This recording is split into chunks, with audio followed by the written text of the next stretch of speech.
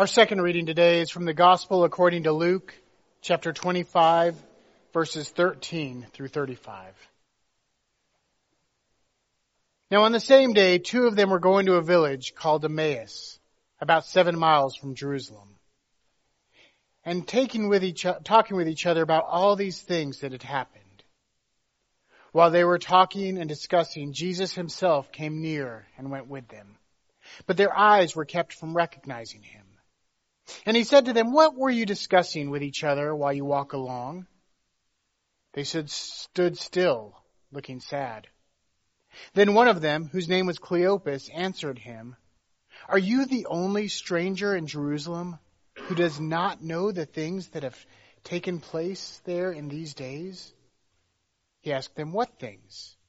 They replied, "The things about Jesus of Nazareth, who was a prophet, mighty in deed and word before God and all the people, and how our chief priests and leaders handed him over to be condemned to death and crucified him.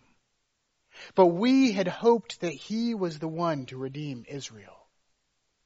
Yes, and besides all this, it is now the third day since these things took place. Moreover, some women of our group astounded us. They were at the tomb early this morning, when they did not find his body there, they came back and told us that they had indeed seen a vision of angels who said he was alive. Some of those who were with us went to the tomb and found it just as the woman had said, but they did not see him." Then he said to them, "Oh, how foolish you are, and how slow of heart to believe all that the prophets have declared. Was it not necessary that the Messiah should suffer these things and then enter into his glory?" Then, beginning with Moses and all the prophets, he interpreted to them the things about himself in all the scriptures. As they came near the village to which they were going, he walked ahead as if he were going on. But they urged him strongly, saying, "Stay with us, because it's almost evening and the day is now nearly over." So he went in to stay with them. When he was at their table with them, he took bread, blessed it, and broke it, and gave it to them.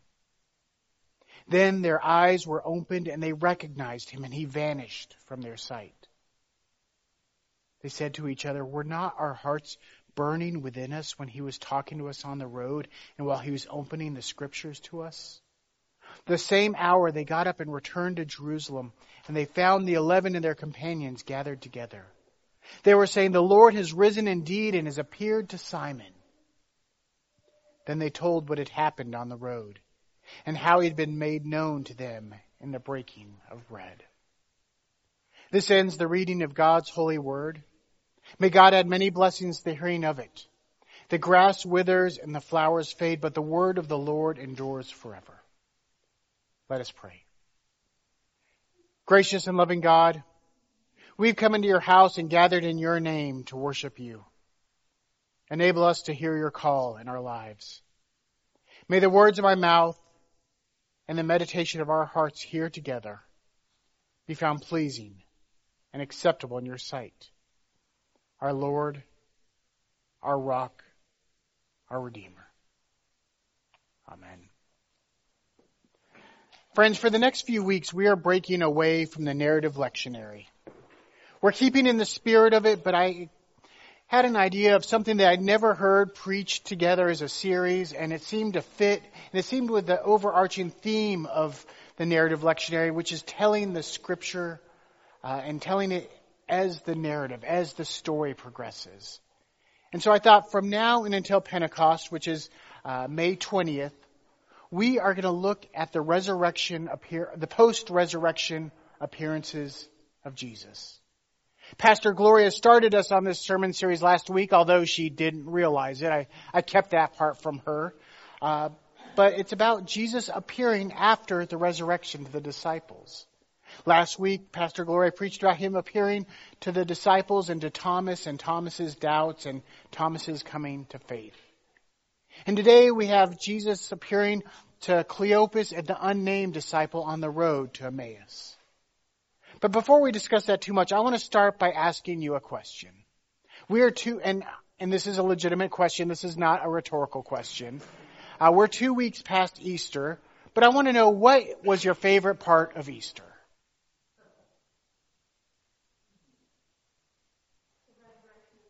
The resurrection of Christ? Now everyone else just didn't like Easter.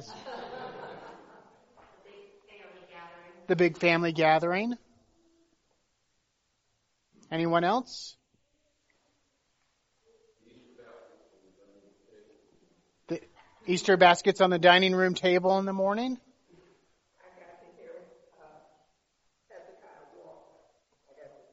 Okay, got to see and hear Hezekiah Walker. Yep. What about some of the kids? Heather? Her Easter egg hunt with Kai. Okay. Any other kids?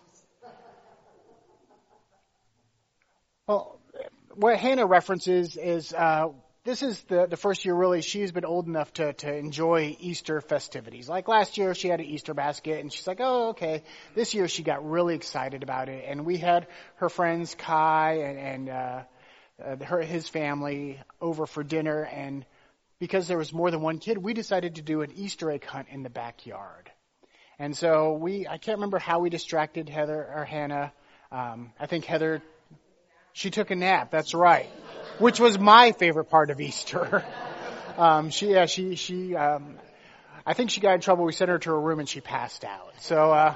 So while she was out, we went and hid Easter eggs all throughout the backyard. And when the kids got there, we sent them out with Kroger sacks, and they ran and got all the eggs and filled them with candy.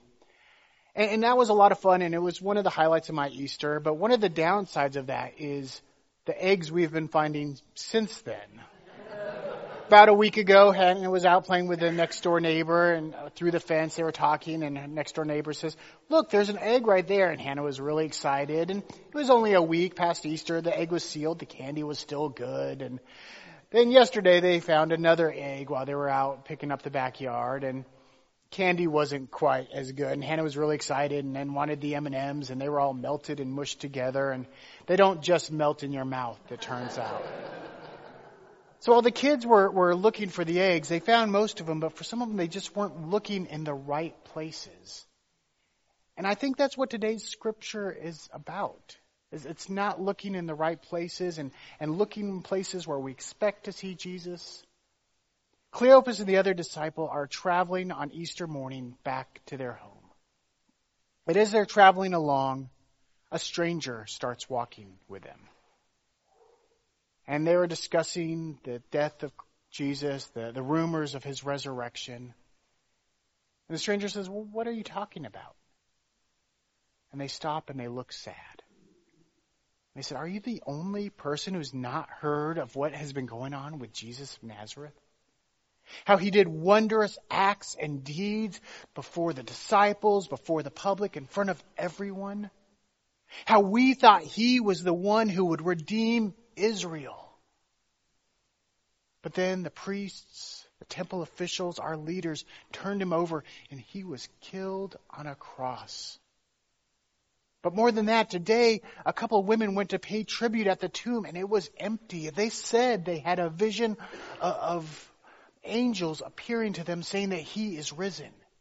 And some of the other disciples ran, but they did not see him. And I love that line. That line is just dripping with irony. Here they are talking to Jesus, having no clue who he is, and they're talking about the disciples not seeing Jesus. They did not see him. They're looking right at him. It's like, yeah, I went to the mall, and I know Shirley was there, but I didn't see her. And having no clue that I'm talking to Shirley. And then they continue on. He says, well, what about all the scriptures? What about what the prophets said about the Messiah? And he begins to open up the entire Old Testament to them and explain them. I went to seminary for 3 years. I studied some scripture in undergraduate. I'm now working on my doctorate. And I still don't understand the entire Old Testament. I still don't know it. And Jesus was able to explain it to them in a single day's journey. And then they got to their village. And they got ready to go in, and the stranger acted like he was going to continue on. And they said, well, wait, why don't you stay with us? It's nearly night. It could be dangerous, especially if you're traveling by yourself. And the stranger took them up on the offer. He said, well, you can't just stay with us. We have to have dinner. Let's cook a nice dinner. And they sat around the table, and the stranger took the bread, blessed it, and broke it. And then they realized it was Jesus. Sometimes I think the Easter story is meant to give us some doubts, to challenge us. Sometimes I think it's hard to believe in the bodily resurrection the way the gospel writers explain it. Jesus appears to the disciples in a locked room. It doesn't talk about him having a key or breaking in or picking the lock. Here Jesus appears as someone who the disciples don't recognize. And then as soon as they do recognize him, poof, he's gone. Time and again, the disciples don't recognize him. Mary thinks he's the gardener when she's at the tomb. And that's always puzzled me about Jesus post-resurrection. They never seem to recognize who he is at first. Peter and the other disciples are fishing and they see him on the shore, but they don't realize it. And I've wondered why. And sometimes I think that it's that he's out of context. I don't know if you've ever experienced this, but you've gone somewhere and seen someone you usually see in one context and just, you're at Target, you see someone you know from school or from church or from work, or you're at a ball game and you see someone that you never see at the ball game, and it just kind of trips your brain. You're like, I know this person. Where do I know them from? Oh, it's my dentist. Oh, it's my teacher. Oh, it's the secretary at the real estate office. It's always fun as a pastor, especially I remember a couple times running into newer members at Walmart or Target, and my mind just trips. I'm like, I know these people from somewhere. They're like, oh, we've been coming to your church for 4 weeks. I'm like, I look great, don't I? I kind of think of it as the Clark Kent Superman conundrum. I mean, let's be honest. Putting on glasses is a terrible disguise. It's not going to fool anyone. But yet Superman manages to disguise himself as Clark Kent by taking off his tights and his underwear on top of his tights and putting on regular clothes and glasses, and everyone's fooled. It's because they aren't used to seeing him in that context. And let's be honest, when Mary went to the tomb that morning, there is no chance she expected to see the risen Christ. When Cleopas and the unnamed disciple were traveling on the road, they did not expect Jesus to come and walk beside them. Even when Peter and the disciples were fishing, they probably didn't expect Jesus to appear on the shoreline. They keep seeing Jesus in places they don't expect him. One question that raises is, where do you expect to see Jesus? And so I was really playing with the idea of Jesus appearing in unexpected places. And so I decided to Google looking for ideas of examples of Jesus in unexpected places. And my favorite thing I got was an article from Time magazine in 2009. And I was expecting it to be something having to do with ministry or Jesus appearing in different places. But instead, it was newscasters talking about strange items that Jesus has appeared on a grilled cheese sandwich, on a potato chip, on a window pane, on a pancake, on a piece of burnt toast, on a tree trunk, on a Cheeto, on a waffle, on a spoon, on a frying pan, on a cinnamon roll, on a Danish. And then they specified this may be the same as the aforementioned cinnamon roll. This is unclear. On a fish stick, on a cat, on a mouth, in an ultrasound, in parentheses, creepy, in some salsa, on a grape, in a cell phone picture, on a turtle shell, and in a vat in Spumoni ice cream. And then I realized Google can't read my mind because that's not really what I was looking for. So I dug deeper and I heard incredible stories. I read a first-person account of a pastor who had just an incredibly exhausting week, 2 funerals, all sorts of meetings. And then one of their elders came up and said, we signed you to go visit a mission site on Saturday morning.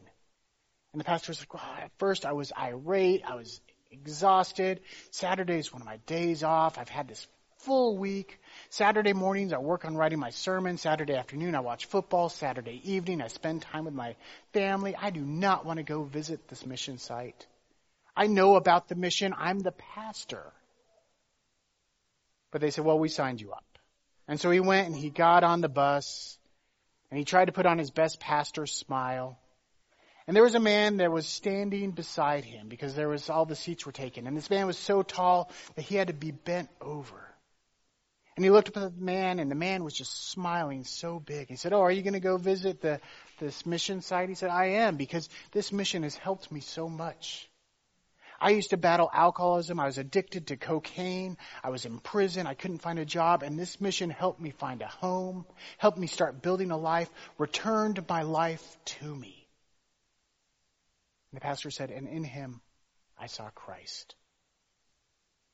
In him, he helped me understand the idea of this mission, this ministry, and why it's so important. There's a story about a woman who's on the side of the road. Her car was broken down. Her newborn was crying in the back seat. Her cell phone was dead. She was in the middle of nowhere, and she didn't know what to do. And a stranger in a tow truck from the next town over happened to pull up, was able to get her car running and get her going.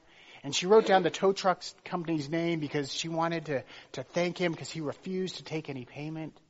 And then she looked him up, and there was no such tow truck company. And she knew it was Jesus. There's a woman that was going through a antique shop and found an old Singer stand-alone sewing machine. And she thought, I would love to have one of those for my home. It would be perfect, but I can't afford it. The next day, she was going out to work to catch the bus, and she walked by a pile of trash set out for the trash collector, and in that pile was a perfect Singer standalone sewing machine with a note that said, please take, perfect condition. And she thought, it must be God at work. And I thought about these stories, and I realized they don't apply to today's scripture at all. They're great, heartwarming stories. But if we think about today's scripture, we have the disciples traveling along on the road to Emmaus, and the stranger starts walking with them. And he tells them the scriptures, and as they get to their home, they invite him in. In all the other stories, it's Jesus who's helping the person that's telling the story. They see Jesus in the person helping them. And that's where we expect to see Jesus. After all, Jesus is our Savior. And what does Savior mean if not helper on a much grander scale? So we think of God coming to our aid. We think of Jesus helping us. But that's not the case in today's scripture. In today's scripture, it's Cleopas and the unnamed disciple who help Jesus. It's Cleopas and the unnamed disciple who open their home to him, who invite him in, who give him a place to sleep and a meal before bed. Christ truly is in unexpected places. Our first reading today from Matthew 25, Jesus separates the sheep from the goats.